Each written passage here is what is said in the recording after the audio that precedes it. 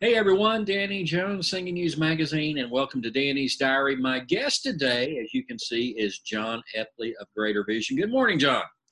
Good morning, Brother Danny. How are you? I am doing well. How are things in your world today? Well, things have got shook up a little bit today.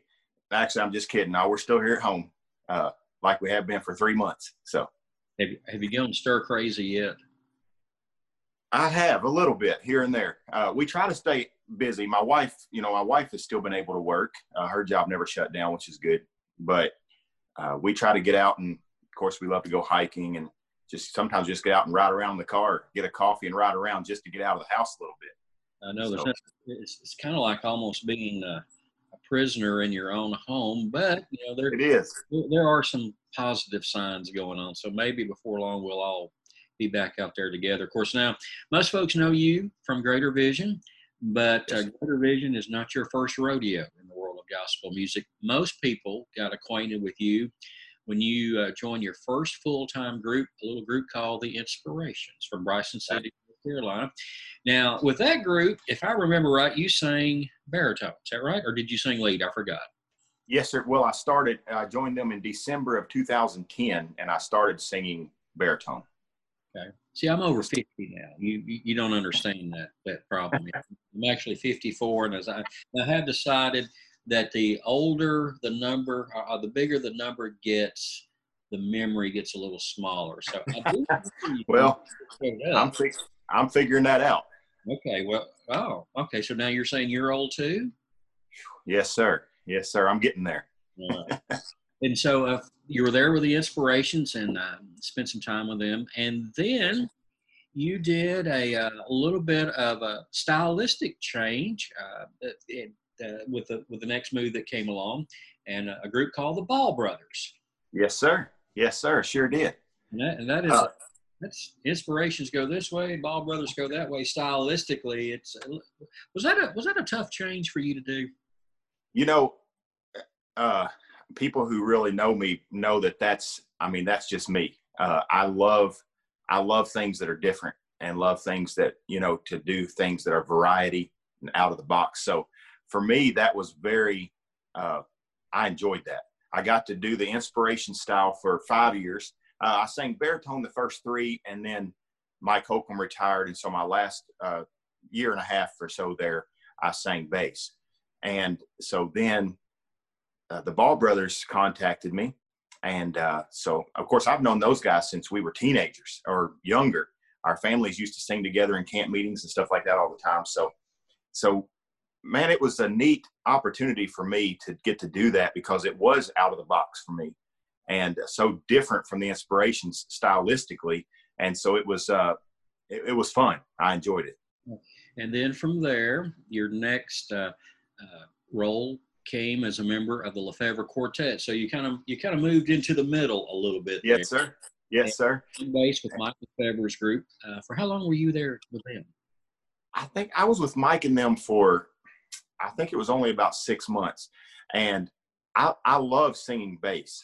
And Mike and them, they stylistically, they're a lot like Gold City, Mm-hmm.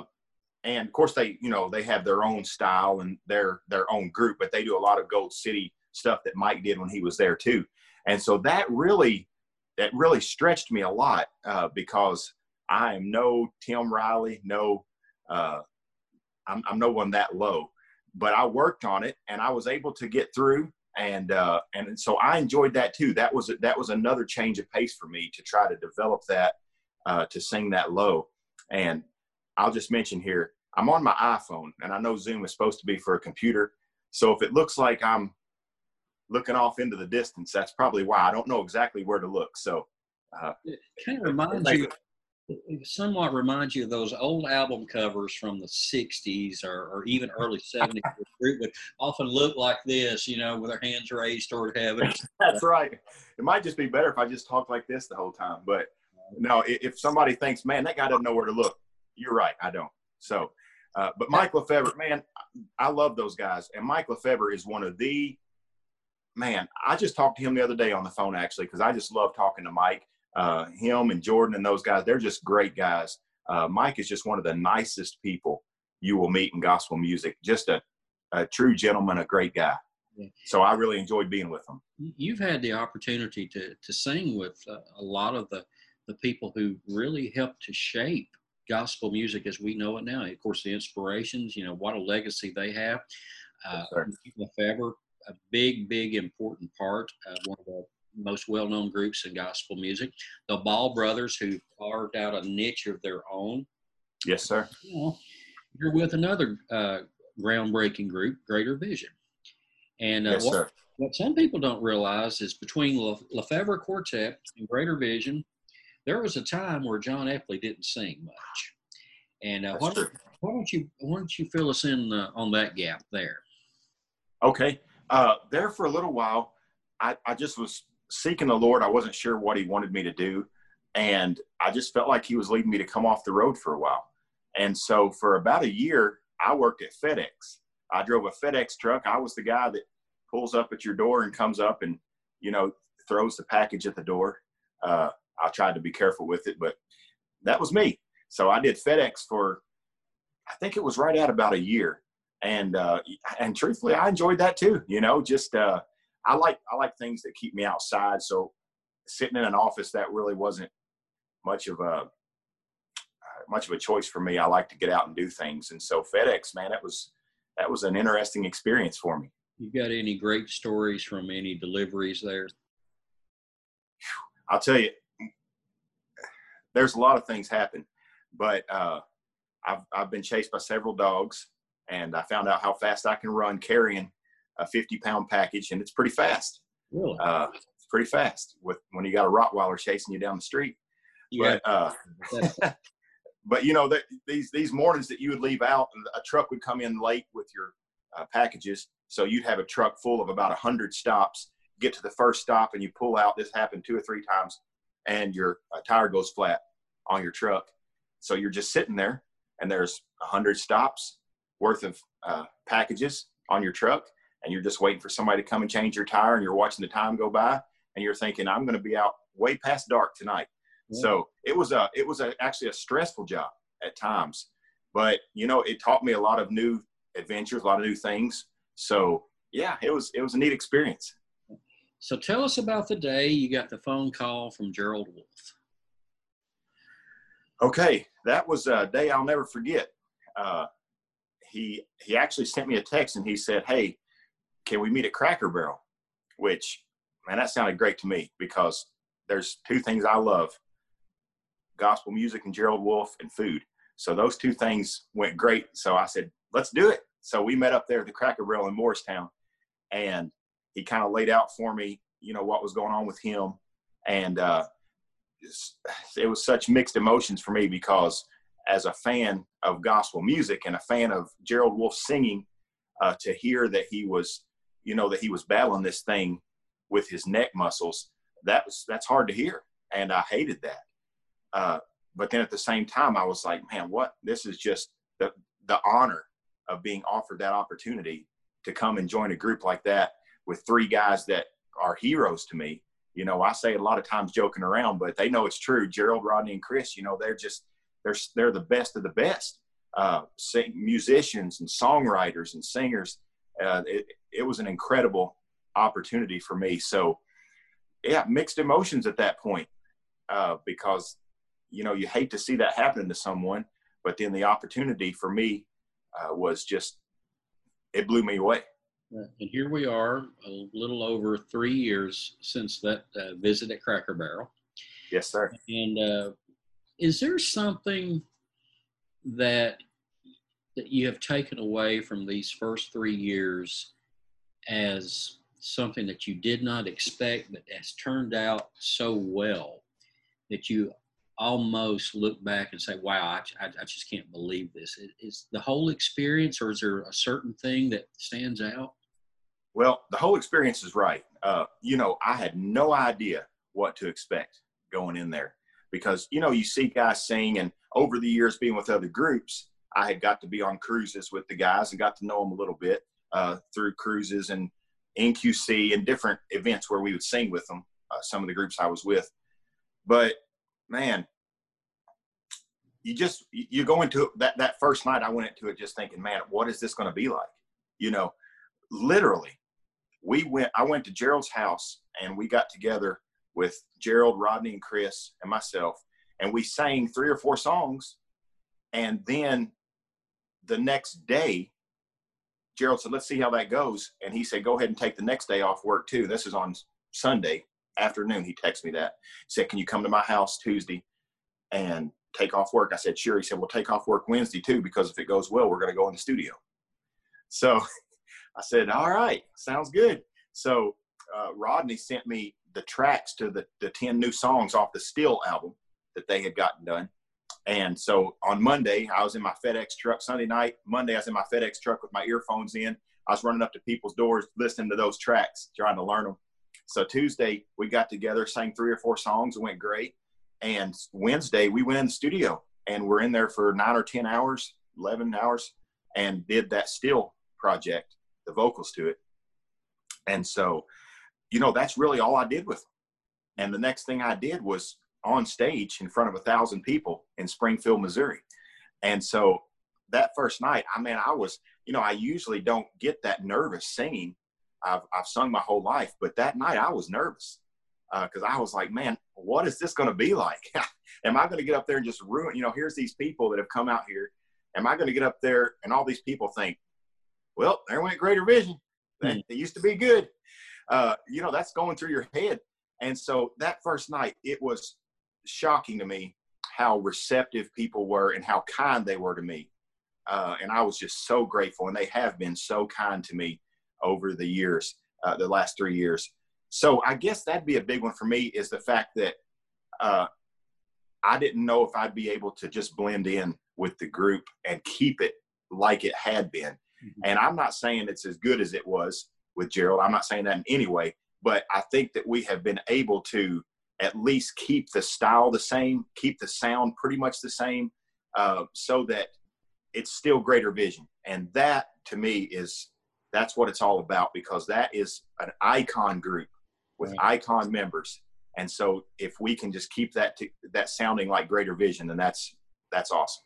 And apparently it's working well, because since you've been there, the group's had several #1 songs. The appearances are still going well, and you know, everything's the momentum is still going well for Greater Vision. You know, when you were talking about your first night with the group, I got to thinking about how many times I've worked with those guys and just watched Gerald and Rodney and Chris they just walk out to the microphone after the introduction, just like it's another day. We're going to do what we do, and we'll be done. You know, it's just like they just ease up to it, do their thing, and walk off. Yes, sir. It's just, I do know during all that time when you were going through the recording process and of Still, Gerald and I were talking about an upcoming Singing Youth cover for the group. And then he was very careful in what he said and didn't say. And he said, well, I might need to hold on just a little bit longer, but I think I've got something that's working really well, and I'll let you know. And sure enough, and if we were to go back and compare the timelines, I think he would have said, I think we can go ahead and plan on the cover the same day you recorded your vocals for Still. Now, I may be wrong, so give me that out. But if you go, when I think back to it, I believe we were talking about it that very week that you were recording. So thank you for making it work, because if you had not made it work, we would have had to ditch that cover and find something else. But yeah, and I'd have been in trouble because I lost my job at FedEx, and I'd have been out here shoveling ditches or something. I don't know. So you would have been John Epley, the soloist. Yeah, that's right. And it'd have been about the same response I've had the last 3 months. Oh, so, wow. Yeah. You mentioned a little while ago that you like to do things outdoors. Now, those of you that those viewers who follow you on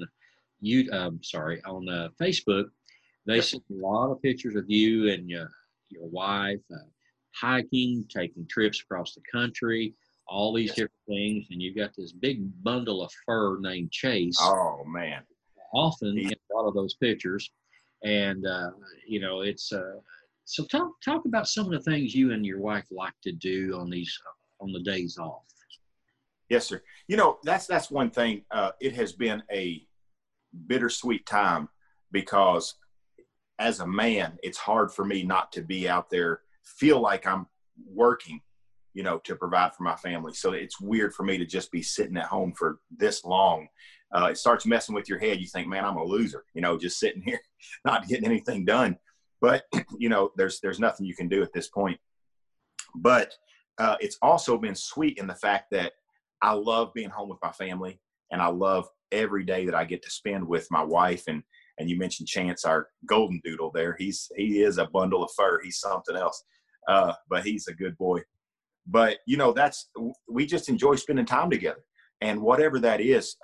Tiffany and I, when we first got married, we actually went on the road for 2 years and sang together. And I preached and we sang for 2 years in evangelism, and that just drew us so close together, and so we have just, for 14 years, we've been married, almost 14 years, and it has been wonderful. We just love spending time together, and it doesn't have to be extravagant things. Thank God we've got to do extravagant things like cruises and Hawaii and Ireland and all this through the groups that I've been with. We went to Disney World for the first time in December. I'd never been there. I'm glad I went then, because now I'd have to wear a mask if I go now. I don't think I could handle that. Yeah, Walking in Central Florida in the middle of June or July, that just doesn't sound real comfortable, does it? I can't imagine that.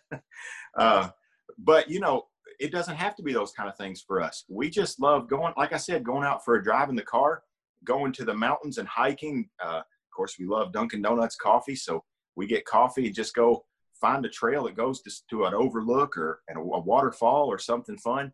And that's just what we love to do. So it's a good time. So what brought you to the world of gospel music? Going way back, what brought you here? Well, my family traveled and sang. We sang most of my life, and when I was a teenager, we went on the road full time. And that's, my parents still are full-time evangelists, singing and preaching. And so that's what I've done. That's what I've known most of my life. I would take some time. I've been to several colleges. I would leave my family and go to college for a semester or two, and then I'd start missing the road. So I'd go back on the road, and then I'd start thinking, man, I want off the road. Then I go back to college, and then I think, man, I missed the road. So that was kind of my life growing up. But so that's what I've always loved to do, is sing. And it's just in my blood. My family has always sung. So, and one of the number one groups that my family listened to was actually the Inspirations. That was the group that we probably listened to more than any other group when I was younger. And so then them getting to be my first full-time gospel group, that was pretty surreal. And then, of course, you go into the other groups I've been with, all groups that I have listened to and loved. So it's been a crazy ride for me, and I've loved every minute of it. Well, and it shows. If you feel like you're having to get on a bus, being dragged up the steps, kicking and screaming, it's just not fun. That's right. Yes. This, as you know, this is not the easiest lifestyle for anybody. Right.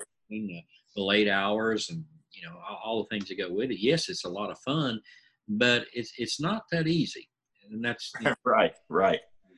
It's not. But one thing I'll say about Greater Vision, there's never a dull moment on that bus. Oh, no. And so that keeps it interesting. It keeps it fun. I've heard Gerald say, and before I'd ever joined the group, I would hear Gerald and Rodney and them say, and Chris, man, we laugh from the minute we get on the bus to the minute we get off. And I thought, yeah, that sounds good. But man, it's the truth. They do. And, fortunately, every group I've been in, I've been able to have a good time with the members. Everybody, we've always had a lot of fun. And this group's the same way. These guys are, Greater Vision is divided into three different classes of people on the bus. And I think a lot of groups are like that. You have what I call the people, the stirrers, the guys that carry a stir stick is what I call them. And that'd be people like your Rodney Griffins, Scott Fowler. He's a stirrer. is what I call them. They're the ones who instigate behind the scenes. And, you think they're just these nice, mild-mannered people who never get involved in all these crazy drama that's going on. But they're the ones behind the scenes instigating it, Brother Danny. Let me tell you. And that's what happens. So then you've got your participators. And I'd be like Gerald and Chris. So Rodney, he gets it going. And then he just sits back, and Gerald and Chris, man, there they go. If you've ever been on our bus or you've ever been around us much, that's how it works. So you got your stirrers, you got your participators, and then you've got your, what I like to call the innocent casual observer. And that would be me. They're the ones who don't, I don't participate in stirring it up or any of that, but I love to just sit back and watch it. And and that's me. The innocents is what I like to call them. So that's the groups of people on our bus there. Well, of course, you've also, one of my favorite stories in gospel music has to be the night that not long after you started driving a little bit for the Greater Vision, that you followed the Mark Trammell Quartet to the next date. And Mark basically took you all over the state of Florida just to go a few hundred miles. Yes, sir. That's a moment I'll never forget. You grow up with people as being heroes to you. The guys I sing with, you're one of my heroes. They're Danny Jones. Mark Trammell, man, he's a hero to a lot of people. And so I was no different. I mean, one of the greatest singers that's ever lived, one of the greatest as a baritone singer, a role model to me. So that night, man, when we're sitting there at the gas pumps, the fuel pumps, and he said, John, you want to follow me? We just had about a 2.5 hour drive. That just inside of me, something I was just like, man, this is pretty neat. My hero here asking, you want to follow me tonight? I said, absolutely, Brother Mark, I'll follow you. And so, boy, we lit out, and I'm back there on cloud nine, just driving the bus. And we come to the turn a little while down the interstate, and he didn't get off. We just kept going. And so I thought, man, maybe he knows something. I mean, he's been on these roads a lot more than I have, so he probably knows something I don't know. So I just kept driving the bus, just happy as could be, following the hero up there, Mark Trammell. Well, about 30 miles past the exit, I thought, you know what? I hate to even think this, but what if he missed it? So I grabbed my phone and I called him. I said, hey, he said, hey, John. I said, hey, man, the exit was about 30 miles back according to my GPS, but you probably know exactly where you're at. He said, oh yeah. He said, I don't get off there. He said, there's a shortcut up here. He said, just stay with me and we'll take that shortcut. So I hung up the phone, and once again, my faith was boosted in my hero. I thought, man, here he is out here. I look on the map and I don't even see a road up there, but he knows there's a shortcut. So about 70 miles down the interstate past the exit, he calls me. John, that was our exit. I missed it.